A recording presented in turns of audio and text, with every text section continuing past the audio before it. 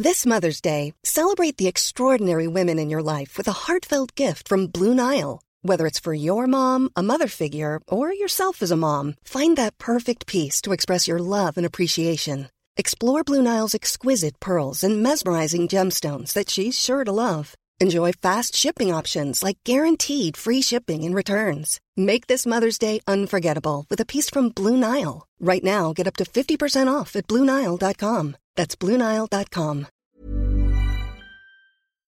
In a sudden flash, it all comes clear. It's a eureka moment, an epiphany.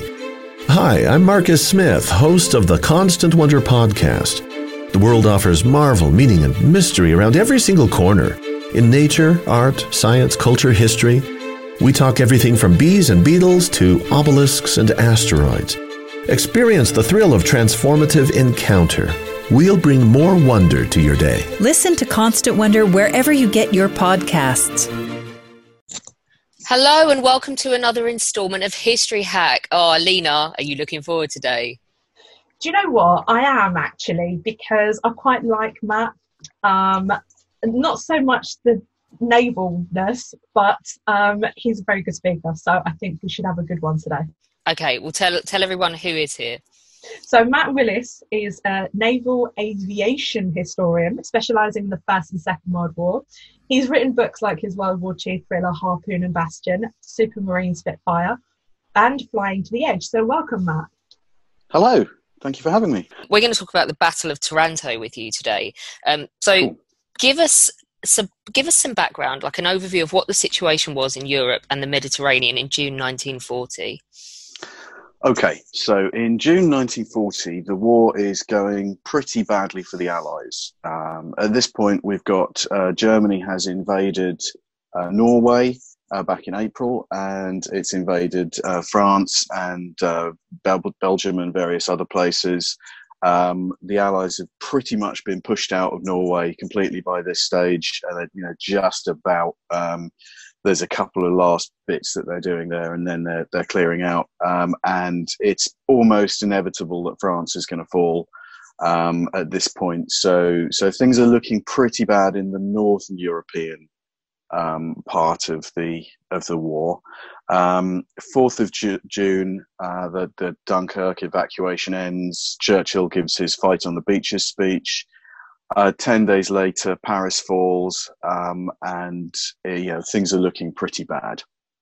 And then just to throw it into the mix, Mussolini declares war on the UK and France on the 10th of June because he foresees an easy, swift, total victory against the Allies. And he's reported as saying, all I need is a few thousand dead and I can sit at the table as a man who has fought. So, he's looking for the spoils of war. So we're going to talk a little bit about the Italian Navy. Sorry, what a scumbag. I was just going to add that in there. I was like, what a scumbag. Yeah, it's he wants to just kind of completely rush in and just kind of and he invades France. The Germans managed to sort of sweep over most of France, but just towards the end, Mussolini manages to sort of sneak in and kind of grab a little strip of France, just so he's got a bit of territory as well. And it's not dissimilar to Italy trying to get involved in World War I, isn't it? And like pimping themselves out to the highest bidder, basically, in 1915. Yeah. Pick a side, and if you don't like that one, then you can always join the other side later. So it was all based on the demands. It was who was going to give them more stuff if they won, wasn't it? Well, that's how it comes across from Asquith, anyway, who's really not impressed. But yeah, let's get back to Taranto. Yeah. It's okay. So go for it, Matt. Sorry. No. Sorry. So I was going to say, what the problem for the Royal Navy that this creates is they've been fighting in the North Sea and around the English Channel. And the Mediterranean for them has been a nice peaceful area where they can train their crews. They can do lots of training with the aircraft carriers just to get the air crews ready. They've got their territories and their interests around the Mediterranean, but they're not really worried about those at this point. And then the declaration of war completely changes all that. So what other problems would Britain now have to face with Italy on the Axis side? Several big problems, really. I mean, first is Britain relies at this point on getting a lot of its oil from the Middle East through the Suez Canal. So normally it would bring all its oil, send its tankers through the Suez Canal, through the Mediterranean, out past Gibraltar, and around, and not have to worry too much about about that shipping lane. Other than submarines and stuff, but basically that's okay. Suddenly the Mediterranean split right down the middle. You've got Italy in the way, and a very powerful Italian navy, which really doesn't fancy letting the British just use the Mediterranean as a shipping route. You also have Italian territory in Libya, which is next to Egypt, and Italy's quite keen on taking the Suez Canal for its own purposes. Now, I mean, Mussolini, he wants to create an Italian empire anyway. So he would be quite happy to grab a chunk of North Africa. He's got his eye on really total hegemony of the Adriatic, all the land around the Adriatic and the Balkans. He wants to create this kind of dominant Italian empire in the area. So, it's a pretty big problem. It's got quite a strong military, particularly the navy. And that now creates all kinds of new problems for the British. What exactly are they fighting over?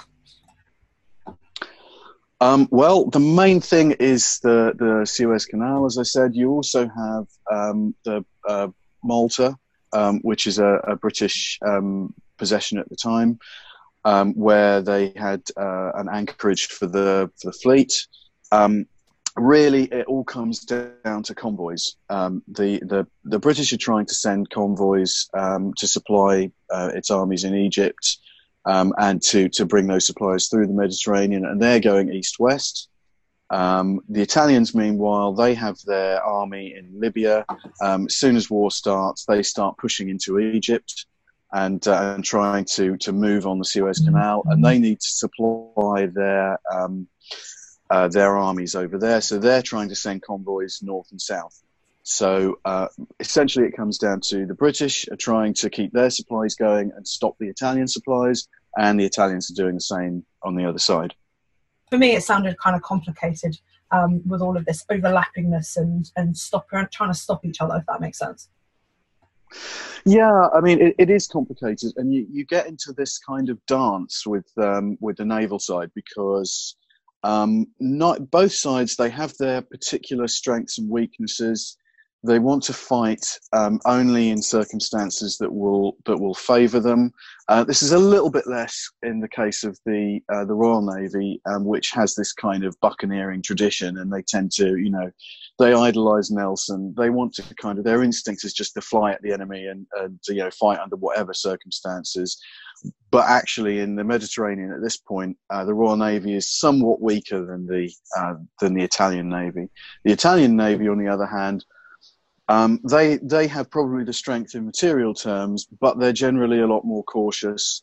They're very much aware that they can't replace their ships quite as easily as the British can, so they're quite cautious about only engaging with the British Navy when it really suits them. So you get this kind of dance where they're manoeuvring around each other and trying to manoeuvre the other side into a position where they can fight on their own terms, and it does get complicated.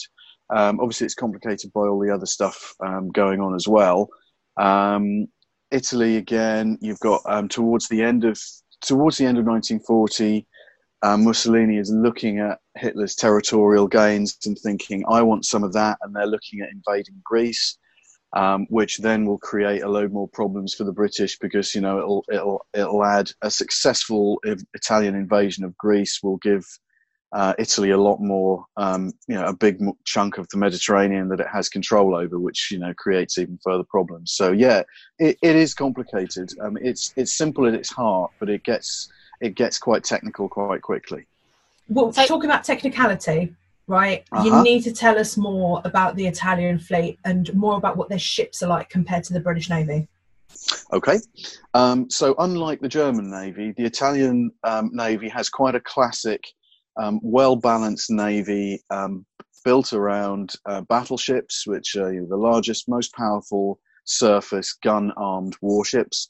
So at the moment they have 6 battleships, a mixture of new ones. They've got 2 brand new battleships, which are some of the best in the world at this point.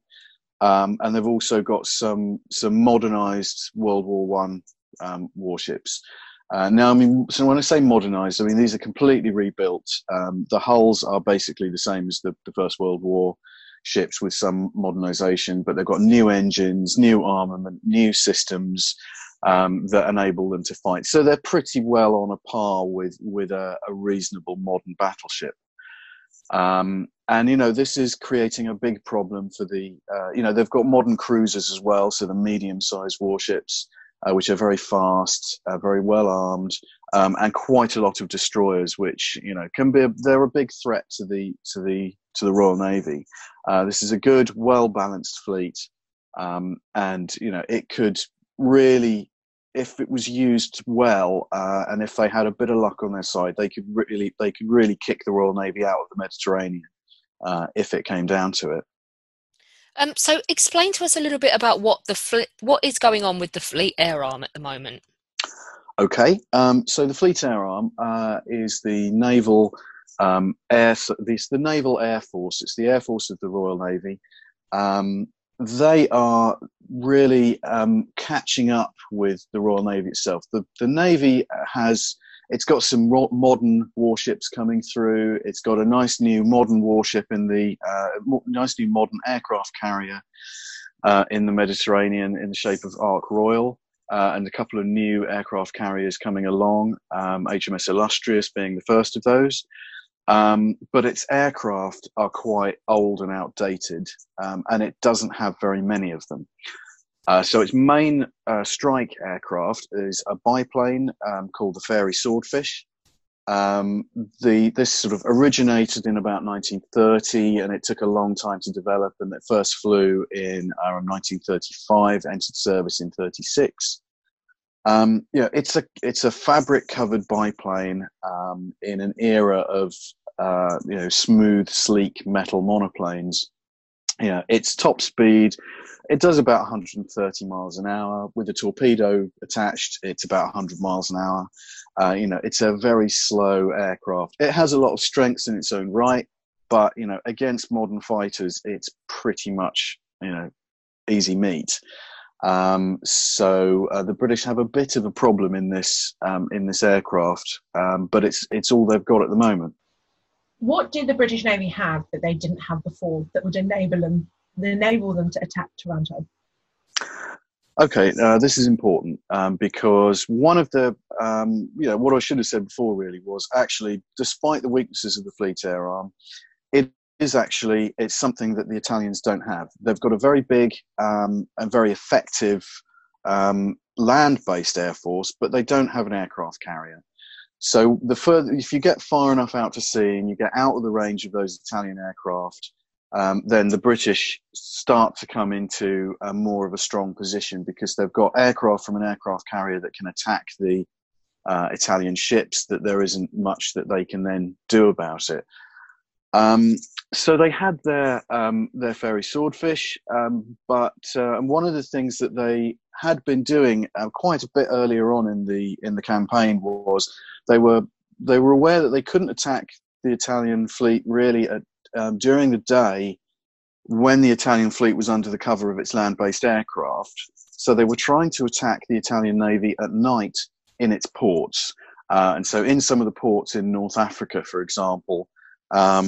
They'd carried out sort of night torpedo attacks under cover of darkness.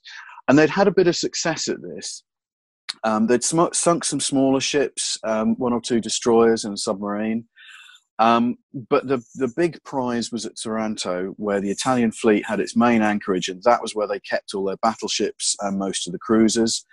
It was too far away as things stood earlier on in the war. In the middle of 1940, it was too far, and it was the kind of place, it was very heavily defended. You can't really attack a port unless you have very good intelligence on where the defences are. So they have things like a boom across the entrance to the harbour, which stops you firing a torpedo from outside the harbour, and it runs in and hits the ships inside. You've got nets stretched across in front of the ships, so if you try and drop a torpedo in the wrong place, it will just hit the net. So you need very, very good intelligence. And what we now had, the Royal Navy now had, coming towards the end of, into the autumn of 1940, is it has very good intelligence, and it has an increase in range of its swordfish that will enable it to make that extra distance, because and it also has a new aircraft carrier which can carry a few more aircraft, and is very modern and has all the right systems. Earlier on, we just had an old aircraft carrier built for the end of the First World War called HMS Eagle. It was very small, didn't carry many aircraft, and it kept breaking down. So the RAF had just gained, fortunately, with the surrender of, well, I say fortunately, it was kind of a silver lining to the cloud. But with the end of, with the surrender of France, it meant that Britain was able to take over some of the orders of aircraft that they'd made from the Americans. One of these aircraft was an aircraft called the Martin Maryland, which was a light bomber, but it was much faster, higher flying, and it was actually an excellent reconnaissance aircraft. So the RAF got some of these based at Malta, and suddenly it meant they could take much better photographs, get much more real-time information on what was going on in the fleet at Taranto than they had before. And before they had that, there was no way that the Fleet Air Arm could have really countenanced an attack on Taranto. It meant they knew where all the torpedo nets were, all the anti-aircraft guns, and suddenly it meant they could fly in and dodge around all that stuff and have a good go at hitting the battleships. They also have these long-range fuel tanks, which came out with HMS Illustrious, which was the new carrier, which came out in September 1940. And so that added a decent amount of range. So it means the fleet can sit quite far away from Italy and send its aircraft in and not be in danger of Italian aircraft finding them at dawn the next day and bombing the hell out of them. So these are things that they have towards the autumn of 1940 that actually they didn't have before.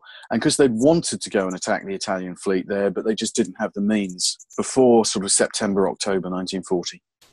So tell us now then, what happens on the 11th of November 1940? Right. Now, this had already been delayed once or twice because the Fleet Air Arm wanted to send out a raid on the 21st of October, which was Trafalgar Day. So they were quite aware of the significance of this possible raid and being able to they hoped, knock out a chunk of the Italian fleet. So they'd intended to do this on the 21st of October, but there were various problems with the weather, and then HMS Eagle broke down. So Eagle had to send some of its swordfish to Illustrious, and all of them in the end went from Illustrious. And it was very few aircraft, really. It was, two waves of 12 aircraft and 9 aircraft. And so this is, 21 aircraft, and they hope to really destroy some of the most powerful warships in the world at the time. So it's a David against Goliath thing. So the first wave flies off at about 8:30 on the 11th of November. Second wave follows about an hour later. And it takes them about an hour and a half to flying over the sea, navigating in darkness, with no landmarks, and they, give them their due, they hit the target absolutely spot on. Now, what the aim of this is, what they're aiming to do is to have a series of aircraft that come in and illuminate the target, and they're doing this with flares. So they hope to drop flares to light the place up like a Christmas tree, so then the aircraft with torpedoes and bombs can come in and attack. Tell us, how did the British experience the battle? Okay, so they flew off, as I say, in 2 waves of aircraft. First wave of 12, second wave of 9. They took off at about 8:30, first wave, and second wave about an hour later. Took them about an hour and a half, flying across open sea in darkness with no landmarks, and they reached Taranto at about 5 to 11. Now, the aim of the force was that the first two aircraft would go in, they would fly around the back of the harbour and drop a string of flares along the port side of things, so along where the docks are. And the aim is that this would light up the port like a Christmas tree and nicely silhouette all the battleships from the aircraft coming in from seaward. There's a quite a good account from a chap called John Wellham who came in, which I can read. How would you like to look 5 years younger? In a clinical study, people that had volume added with Juvederm Voluma XC in the cheeks perceived themselves as looking 5 years younger at 6 months after treatment. Look younger, feel like you. Add volume for lift and contour in the cheeks with Juvederm Voluma XC. Reverse signs of aging by adding volume to smooth laugh lines with Juvederm Volure XC. For important safety information and to find a licensed specialist, visit Juvederm.com. That's JUVEDERM.com. Not for people with severe allergic reactions, allergies to lidocaine, or the proteins used in Juvederm. Common side effects include injection site redness, swelling, pain, tenderness, firmness, lumps, bumps, bruising, discoloration, or itching. There's a risk of unintentional injection into a blood vessel, which can cause vision abnormalities, blindness, stroke, temporary scabs, or scarring. Talk to a licensed specialist to find out if it's right for you.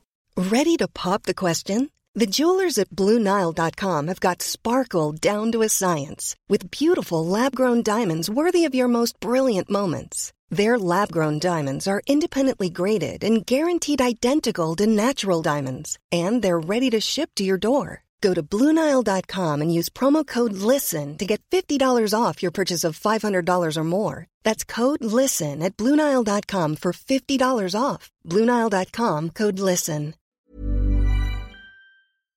The first flare ignited, followed by others, until they hung in the sky like a necklace of sparkling diamonds. This seemed to drive the Italians to even greater fury. The flak doubled in intensity, and a curtain of barrage below us now rose like a cone, like a feathered headdress. Above us, high-angle anti-aircraft was bursting in crackling puffs of smoke. If the tracer was 1 in 5, there must be more metal than air. My God, no one can fly through that. Shades of balaclava. In the increasing chaos, I lost sight of the other aircraft. No matter, a coordinated torpedo attack was not so important, as the targets were stationary. We must simply get amidst the battleships and do our own thing. Ahead, there seemed to be a partial hole in the flak, just where I wanted to be. I aimed for it, calling to Pat, "Hang on, I'm going down." I pushed the nose down, easing back the throttle to avoid over-revving the engine. The speed built up, 140, 150, 155 knots. I wanted to dive as steeply as possible, knowing that a gentle angle would give me more time in the barrage. That gives you an idea of just what they were facing when the aircraft came in. The pilot that I'm talking about, he basically, he almost crashes into a barrage balloon. His aircraft gets hit in the wing as he's going down. He almost loses control, and he just manages to recover control of the aircraft, sort of just as he's almost about to fly into the city of Taranto. And he's flying around. He's completely lost sight of where his target should be at this point. But he sees a battleship, a great sort of black bulk of a battleship towering above him ahead, and he drops his torpedo, and more or less then gets the hell out of Dodge without seeing what's happened, and manages to limp his aircraft back to HMS Illustrious. And this is it's a fairly similar experience for most of the aircraft. They're trying to sort of pick their way through this intense barrage of anti-aircraft fire, trying to identify the specific battleships that they've identified before the raid, because, knowing where each one was, the battleships were kind of arranged in a sort of horseshoe shape. And then, in the darkness, with these flares and with all this anti-aircraft fire flying around, it gets difficult to identify the specific ships. So a number of them just kind of drop at anything they can see, send their torpedoes running, and turn around and get out. Now, as far as the Italian experience is concerned, they weren't expecting this raid at all.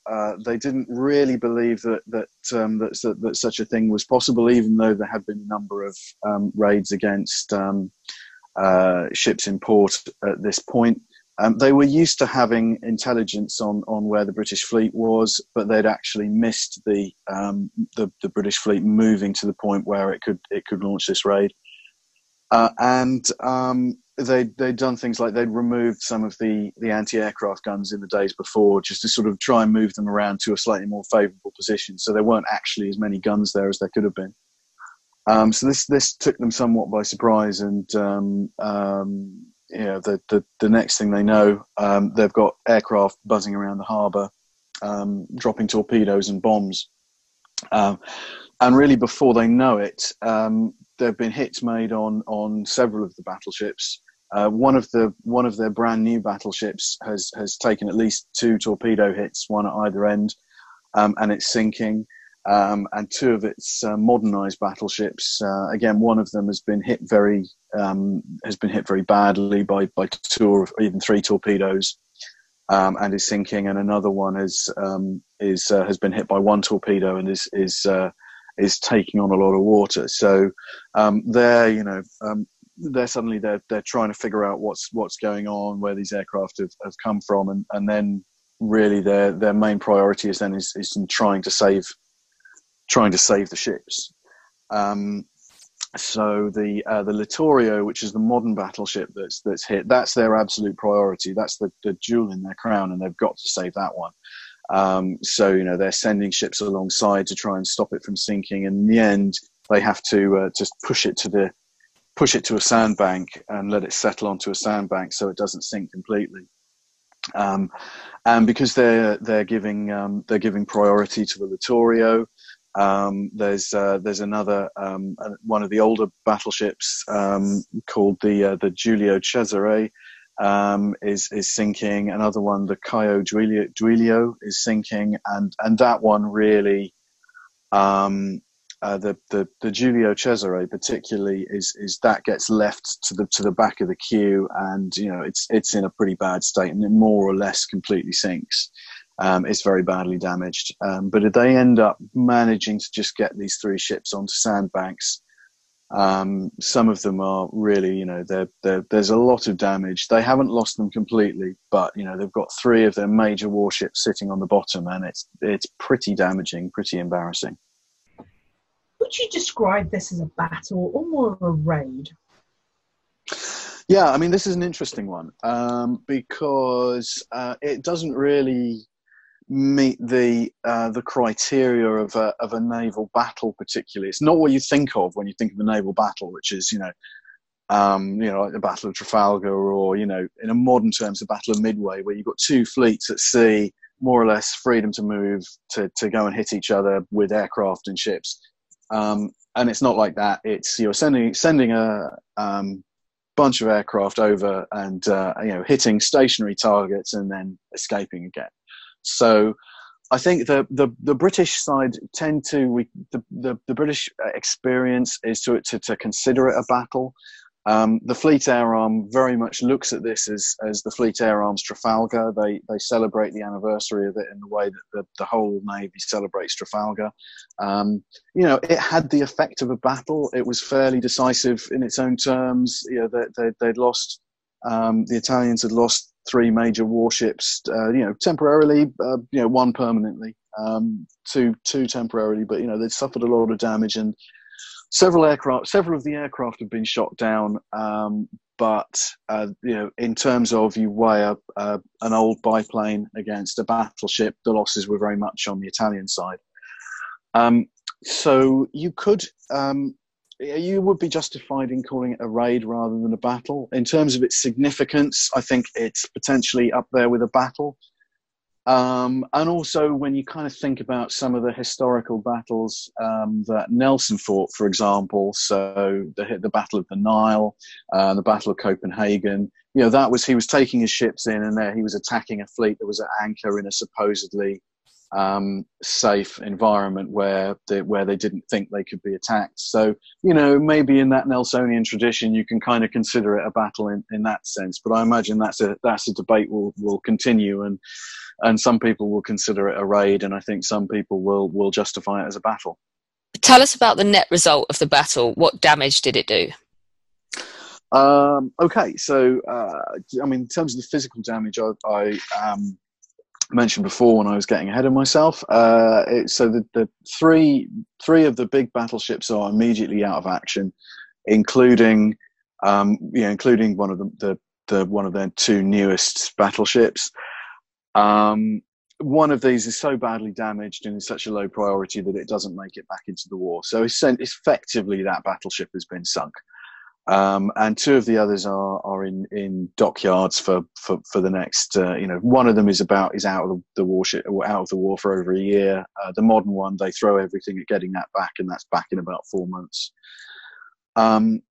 Now that's the physical damage. The sort of moral damage is that the Italians have lost really half their battleships. They've taken a big blow. So there's a real threat that balance of power could now swing back in terms of the Royal Navy. The Royal Navy is keen to try and press that advantage, and to try and so immediately sends a convoy through to Malta to try and resupply Malta, and also build up Malta as a base where they can send out attacks on the Italian convoys and and to attack Italian bases on Sicily and things like that. So the Royal Navy immediately tries to take advantage of that. They're partially successful. There's an attempt to resupply Malta with fighter aircraft, which actually there's a bit of a myth that's been put around that after Taranto, the Italian fleet stayed in port for the rest of the war, and that's just not true at all. And they did actually come out with a couple of their remaining battleships quite soon after that, and that actually kind of stymied one of the British operations and meant it was only partially successful at resupplying Malta. So the Italians are down but not out. They do have to do things like move their fleet further back to a safer port that's further away from where the British are operating, so they don't. They're not quite such a direct dagger at the throat of British convoys. And this argument continues to rage as to how important it was. I think psychologically it was a big blow against the Italians, and it meant that they became even more cautious in the way they employed their fleet. And it put the advantage psychologically in terms of the Royal Navy, where they were now in the ascendant, and really they're starting to believe the hype in terms of air power, and to know that whenever they had an aircraft carrier with them, they had an advantage that the Italians didn't have. So it's one of those ones that's sort of difficult to pick out the exact implications of it, but in the short term it had quite a big impact, and then for the rest of the war there was a shadow that was hanging over the Italian Navy, that they didn't want to lose that much strength in one go again, so it kind of made them much more cautious. Were there any casualties or any losses? Quite, fairly significant on the Italian side. I don't have actual numbers in front of me, for which I apologise. The British lost several aircraft, and not actually that many crews. There were a couple that were taken prisoner. I think that the sort of deaths were in the sort of fairly There were a handful of crews that were lost, but considering the effect it had, British losses were pretty light. Italian losses, again, because the ships were in harbour and they didn't have, they had the opportunity to beach the ships. They were quite close to tugs and so rescue vessels and so on. So the kind of losses weren't the kinds of losses that you tend to see in major sea battles, where certainly you have a battle later on called the Battle of Matapan, where the Italians lose 3 cruisers and the loss of life is very heavy. In that case, it's not that kind of battle in terms of very heavy losses. Material losses, yes, but not so much in terms of loss of life. What happens to the British Navy after the battle? Well, the British Navy, as I say, again, they're in the ascendant, but this causes its own implications, because Hitler, seeing Mussolini kind of making a bit of a mess of it in his own backyard, and realising that the Italian Navy is on the back foot and that they're going to have difficulty keeping up their advance in North Africa and posing a threat to the Suez Canal, Hitler starts moving significant air forces to Italy to help Mussolini and to try and wrest that balance of power back from the Royal Navy. And particularly the threat is HMS Illustrious, which is this new modern aircraft carrier, which is capable of doing things that the British haven't done before. So in January 1941, the Luftwaffe sends Fliegerkorps 10 to Sicily, and they go out and find HMS Illustrious, and they carry out a really intense, really serious attack on HMS Illustrious, and put Illustrious serious damage, very heavy loss of life. Their aim is to knock Illustrious out completely. They don't quite succeed, but Illustrious is so heavily damaged that it has to limp into Malta, and then later on escape through the Suez Canal and go and get repairs in America. So it really does it shifts the pieces around the board in terms of the war as far as the Royal Navy are concerned. So it puts the Royal Navy in the ascendant, but then it also it really raises their profile as a threat, and it means that the Axis are now taking them extremely seriously as a threat to their ambitions in the area, and they start throwing more resources at it. So the seesaw swings back the other way. So why was this battle so important in the grander scheme of things? Well, in the grand scheme of things, it changed the balance of power temporarily in the Mediterranean. It allowed the Royal Navy to build up Malta a bit more, which would remain a significant thorn in the Axis side for the rest of the war. It did reduce the strength of the Italian Navy and reduce their ability to stop those Allied convoys. And as I said, it also it meant that Hitler then had to get Germany very involved in the war in the Mediterranean, which he didn't want to do. And that became a serious drain on German resources. It took away resources that he wanted to use for the invasion of the Soviet Union. It meant that he kept having to drain to move resources. So as the balance of the war shifted, as things started going badly in Russia, he had to pull forces away from the Mediterranean, which took the boot off the Allies' neck, which meant they could build things up there, which meant that, again, forces then had to be moved from another theatre to try and build things up. So it really sort of started that seesaw of the balance kind of constantly shifting, but it never quite meant that the Axis were fully in the ascendant in the Mediterranean after that. So I think it was really significant. And also just in terms of proving the benefits of air power against a major fleet, and particularly a major fleet in port. And it has been said a lot, and the The truth of the exact extent is debated, but it said that it was a major influence on the Japanese when they were considering their raid against Pearl Harbor, and actually proved that a shallow water port, you could make successful torpedo attacks and knock out battleships in port. So there are the implications there, even as far as the Pacific War. Thank you, Matt, so much for joining us and talking to us about the Battle for Taranto, or we could say raid, battle or raid. I'm just so proud that you actually entertained there might be a difference. Do you know what? I actually listened. I know. Listened, and you started to use the word ship on occasion as well. Oh, look at what we've done, Matt. I'm so proud. Really. Yeah. He's going to go on Twitter now and say, look, we just recorded and Alina used the word ship. Yeah, she did it in the Mary Rose one last week as well. She knows the difference. Oh, wow. Just as long as you remember to use boat for submarine. Don't confuse her yet. We'll get to that later. Okay, all right. We'll move on. Stages, please. Baby steps, Matt. Baby steps. Yeah.